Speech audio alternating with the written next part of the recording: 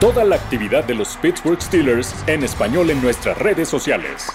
Encuéntranos en @lossteelers a través de Twitter e Instagram y vive la pasión de tu equipo con todos los contenidos que tenemos para ti.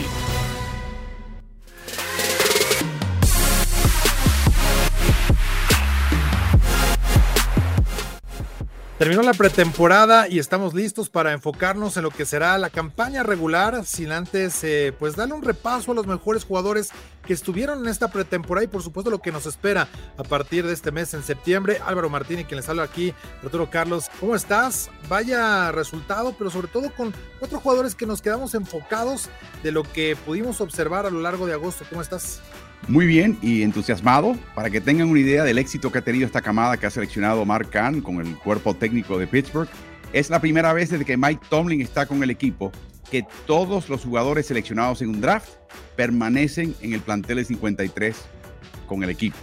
Es un gran logro en ese sentido y de nuevo la actitud desde el principio era no apapacharlos, no tratarlo con algodones, sino lanzarlo al ruedo.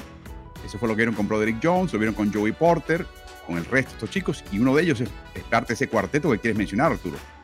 Sí, y yo creo que también en ese análisis de los jugadores, creo que podemos ir a la ofensiva, a la defensiva, pero el año pasado nos quedamos con las ganas de poder ver qué traía, ¿no? Un jugador como Calvin Austin, que fue reclutado más abajo en el draft, ¿no? Como sucedió con George Pickens, del cual vimos tan buenas atrapadas, y como que lo dejamos pasar, pero ahora que lo vimos ya en su primer partido de pretemporada, tuvo 3 grandes juegos, aportando en equipos especiales, en jugadas grandes, y con esa velocidad que le distingue, creo que hay mucho de lo que podremos ver con Calvin Austin para esta temporada.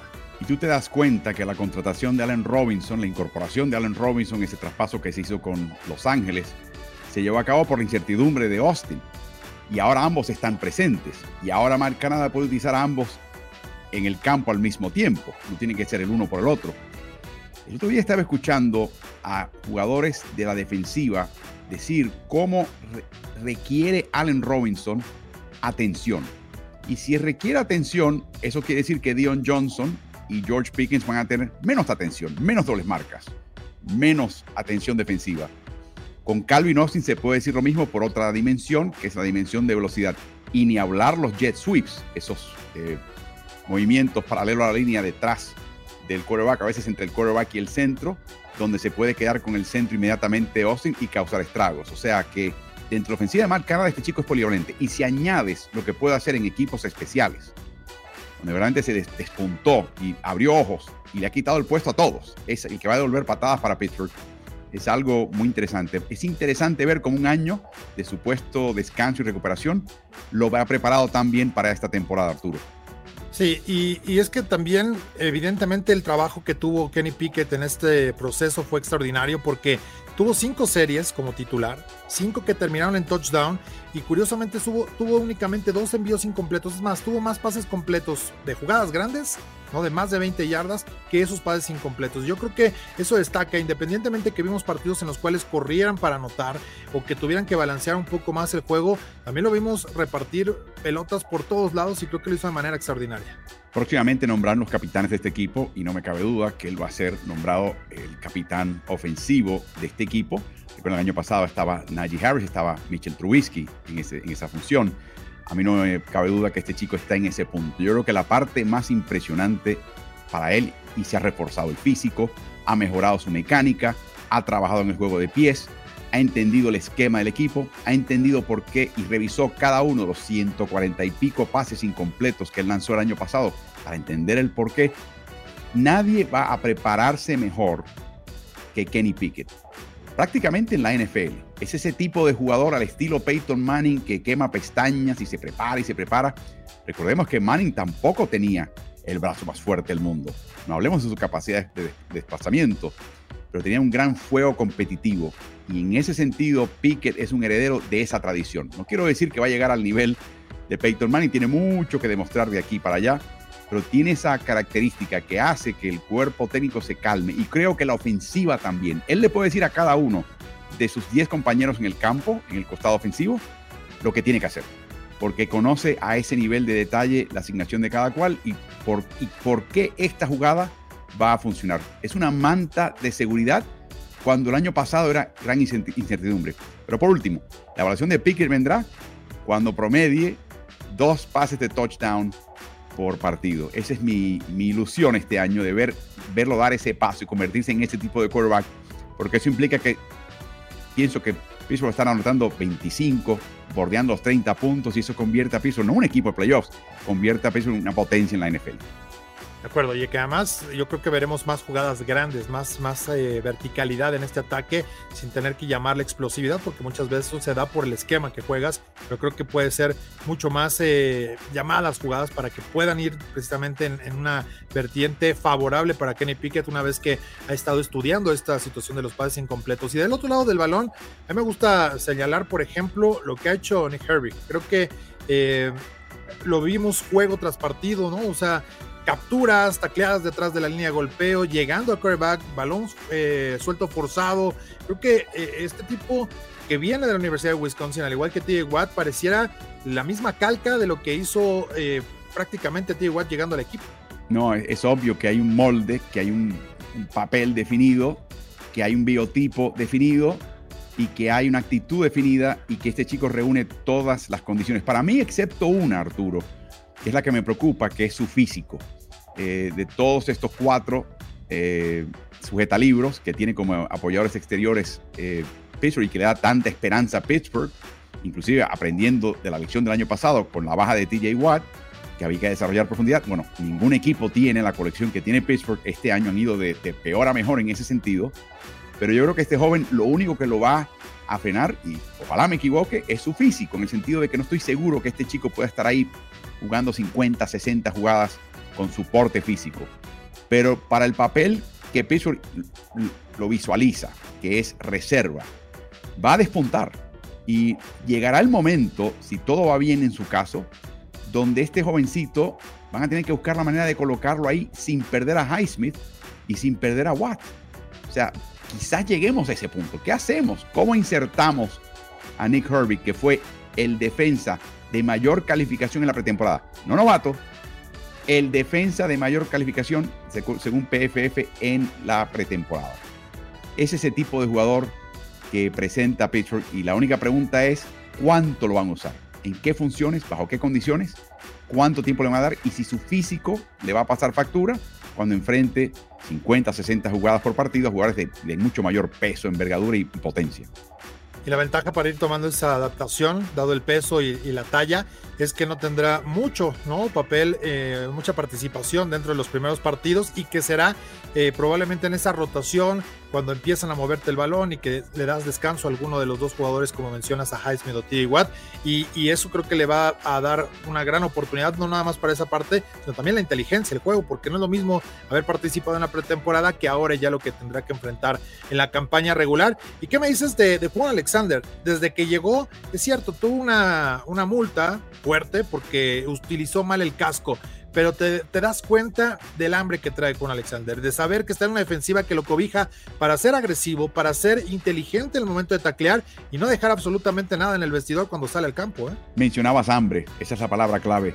Este chico, no sabemos exactamente qué pasó en su agencia libre, pero no fue exactamente como él quería. Y está dolido, está molesto. Y creo que se va a desquitar con las ofensivas oponentes. Inclusive cuando le hablas en Pittsburgh, no se siente todavía cómodo en el equipo. No es que se sienta incómodo, pero él está ahí con una misión. Es claro, es muy claro en el caso de Con Alexander, que él tiene que estar buscando estabilidad, sea con Pittsburgh o con otro equipo en el futuro, y que él va a utilizar esta temporada para demostrar que estos equipos que no lo incluyeron cometieron un enorme error. Y eso será para el beneficio del equipo de Pittsburgh. A mí, de nuevo, hemos hablado, esta palabra la he mencionado antes: enfoque, concentración. Con Alexander está súper decidido a hacer mella en la NFL. Con la suerte para Steelers, que tiene un uniforme de Pittsburgh. Pero es un hombre que tiene una misión clara. Y creo que Pittsburgh se va a beneficiar de eso. Y los oponentes tendrán que lidiar con eso, Arturo. Sí, y digo, evidentemente, ante esta calidad de jugadores, creo que la promesa es importante de lo que podremos vivir para este 2023, pero ¿qué me dices del calendario? Arrancamos en casa con 2 partidos, no nada más uno, porque de pronto ya no recordábamos lo que era iniciar una temporada jugando en Pittsburgh. obviamente, hace una década prácticamente, por razones ajenas al equipo, pero siempre colocaba al equipo en una situación un poquito difícil. Bueno, un paso al frente y quizás medio paso o un paso atrás. Sí, tienes 2 partidos para comenzar en casa, pero uno de ellos es contra nada menos que San Francisco y el otro es contra un equipo que todo el mundo asume va a terminar inclusive en la cima de la AFC Norte, que es el equipo de Cleveland, con la suerte de que el partido de Cleveland tienes un día más de descanso. Va a ser un comienzo muy duro para Pittsburgh. Y si Pittsburgh puede salir con una victoria, por Dios, 2 victorias de arranque, y de la manera que ganen esos partidos, podemos calibrar un poco más su calidad, porque van a ser equipos de calibre de playoffs o de ese tipo de competitividad y calidad. Así que para mí es una medida tremenda, pero Pittsburgh tiene urgencia. 6 de los primeros 9 partidos son en casa. Solamente 3 de los últimos 8 son en Acrisure. Por lo tanto, estos primeros 9 partidos, pese a tener pesos pesados, como San Francisco, Cleveland y otros, son imprescindibles, son importantísimos. Y después de la fecha libre, Pittsburgh tiene partidos consecutivos contra Cleveland, en Cleveland y en Cincinnati. O sea que esa parte de la temporada es crucial. Lo que es llegar a la fecha libre con marca ganadora y quizás salir de ella con un poquito de ímpetu y robarle un partido u otro, o ambos, a tu rival de división en casa ajena en semanas consecutivas, con la suerte de que son viajes cortos, porque Cincinnati y Cleveland es la única ventaja que tiene Pittsburgh, pero de poder lograrlo, Pittsburgh está muy bien encaminado porque el cierre de temporada, como siempre, va a ser pedregoso para Pittsburgh. Sí, y fíjate que hay algo también interesante. A Pittsburgh no le va bien cuando va a la costa oeste a jugar, y tienes pruebas, ¿no? Justamente contra pues todo lo que sucede en los viajes hacia el oeste. Para Pittsburgh será importante porque de hecho hay que ir a Las Vegas. Ya no es a Oakland, Álvaro, será la primera ocasión que a Pittsburgh le toque visitar Las Vegas y que también estaremos precisamente en México nosotros para poder disfrutar de esa Watch Party presentada por Ticketmaster. El año pasado, en el partido de visita a Atlanta, fuimos al Watch Party inaugural en México. ¿Y qué pasó? Ganó Pittsburgh. Vamos a continuar la racha ese 24 de septiembre en el Pepsi Center, rodeado de una casa llena de aficionados de Steelers. Todavía hay boletos disponibles, pero se están agotando. Así que consiguen el suyo porque la vamos a pasar re bien y quizás podamos ser el amuleto de la suerte para esos partidos hacia el oeste, hacia el Pacífico del equipo de Pittsburgh.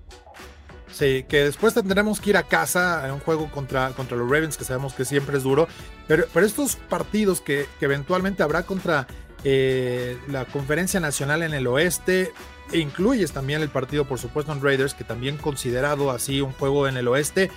A Pittsburgh le cuesta trabajo este tipo de acciones, así que será una clave de esos primeros 5 juegos para poder entrar a la semana de descanso, porque ese partido ante Baltimore que tienes en casa será importante para ya vislumbrar un poco el camino dentro de la división. De nuevo, aunque tienes rivales duros como Baltimore, Cleveland, San Francisco para arrancar, Las Vegas yo lo incluiría, con su veterano Garoppolo al mando, es la parte más fácil de la temporada. O sea, esa es la parte que uno tiene que entender, que por más desafiante que sea la alineación que enfrentas, tienes la ventaja de que 6 de esos 9 los juegas en casa. Después se te complica 5 de los últimos 8 fuera de casa.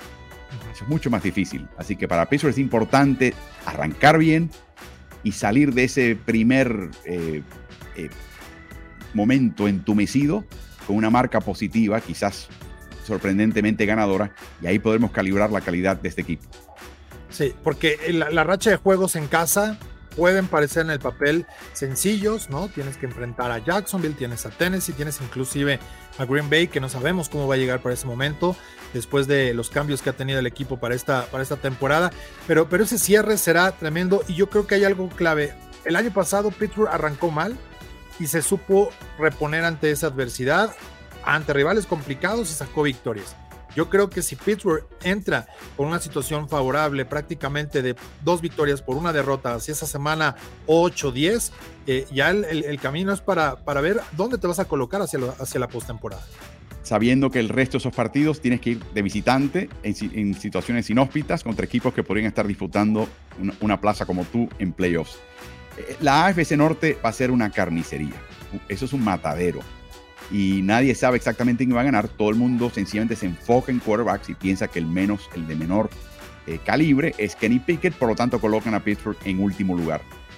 Para eso está la temporada, para definirlo, pero sin duda que va a ser muy difícil inclusive que el campeón de la FC Norte, sea quien sea, termine invicto. Eso, en mi opinión, probablemente no va a pasar.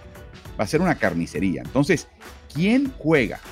¿Quién se enfoca en los partidos fuera de conferencia?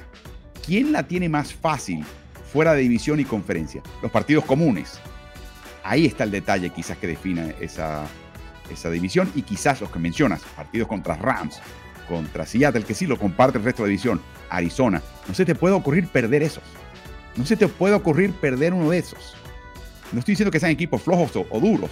Sencillamente son los partidos que necesitas ganar, porque sabes que dentro de tu AFC Norte va a ser brutal, brutal. Cincinnati, Cleveland, Baltimore, en casa, fuera de casa. Va a estar muy, muy ruda y cruda esa AFC Norte, y por lo tanto tu concentración, tu capacidad de ganar los partidos fuera de la AFC Norte, yo creo que define quién gana la AFC Norte. Y yo tengo un par de predicciones un poco agresivas, y yo sé que de pronto no te gusta tanto entrar en ese tema, pero yo creo que hay dos que no tenemos que ser muy inteligentes, pero es probable que todos los equipos del norte de la Americana terminen con marca ganadora, y que dentro de los duelos divisionales el mejor termine perdiendo 2 de esos 6, y eso creo que lo que buscas es precisamente lo que dices de los partidos ante la nacional y allá fuera de la división. Donde vas a ganar esa división va a ser con los partidos que disputes fuera, y que creo que Pittsburgh puede tener cierta ventaja al enfrentar a los terceros lugares de la conferencia americana, cuando a Cincinnati, a Baltimore le va a tocar un poco más complicado esa parte del calendario, y creo que por ahí pueden aprovechar, pero será un cierre de temporada, y sobre todo ya el momento de evaluar ese standing muy, muy apretado, donde cualquier cosa puede definir el futuro de todos los equipos que estén involucrados hacia playoffs. Dicho de otra manera, los rivales comunes de la AFC Norte, aparte de el uno contra el otro temporalmente, que son la AFC Sur y la NFC Oeste, quizás eso, si hay un empate dentro de la AFC Norte para un puesto clasificatorio, esos son los partidos que definen la división. Esos son los partidos que definen plazas en playoffs. Por eso es que esos partidos son tan importantes. Y yo creo que el equipo más concentrado, obviamente que tenga más suerte con el tema de lesiones, pero más concentrado, que no tome esos rivales a la ligera, por más mal que se vea el registro, tienen que ganarles, no pueden darse el lujo de trastabillar. Ese es el equipo que podría terminar con una plaza de playoffs, y el que no, se queda fuera.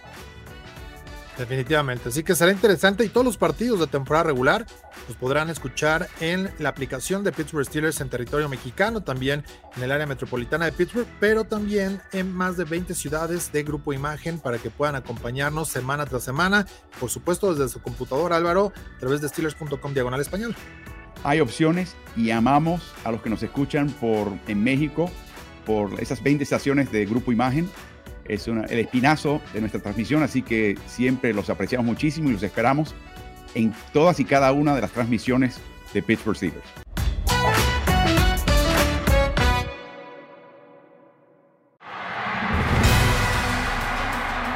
Toda la actividad de los Pittsburgh Steelers en español en nuestras redes sociales.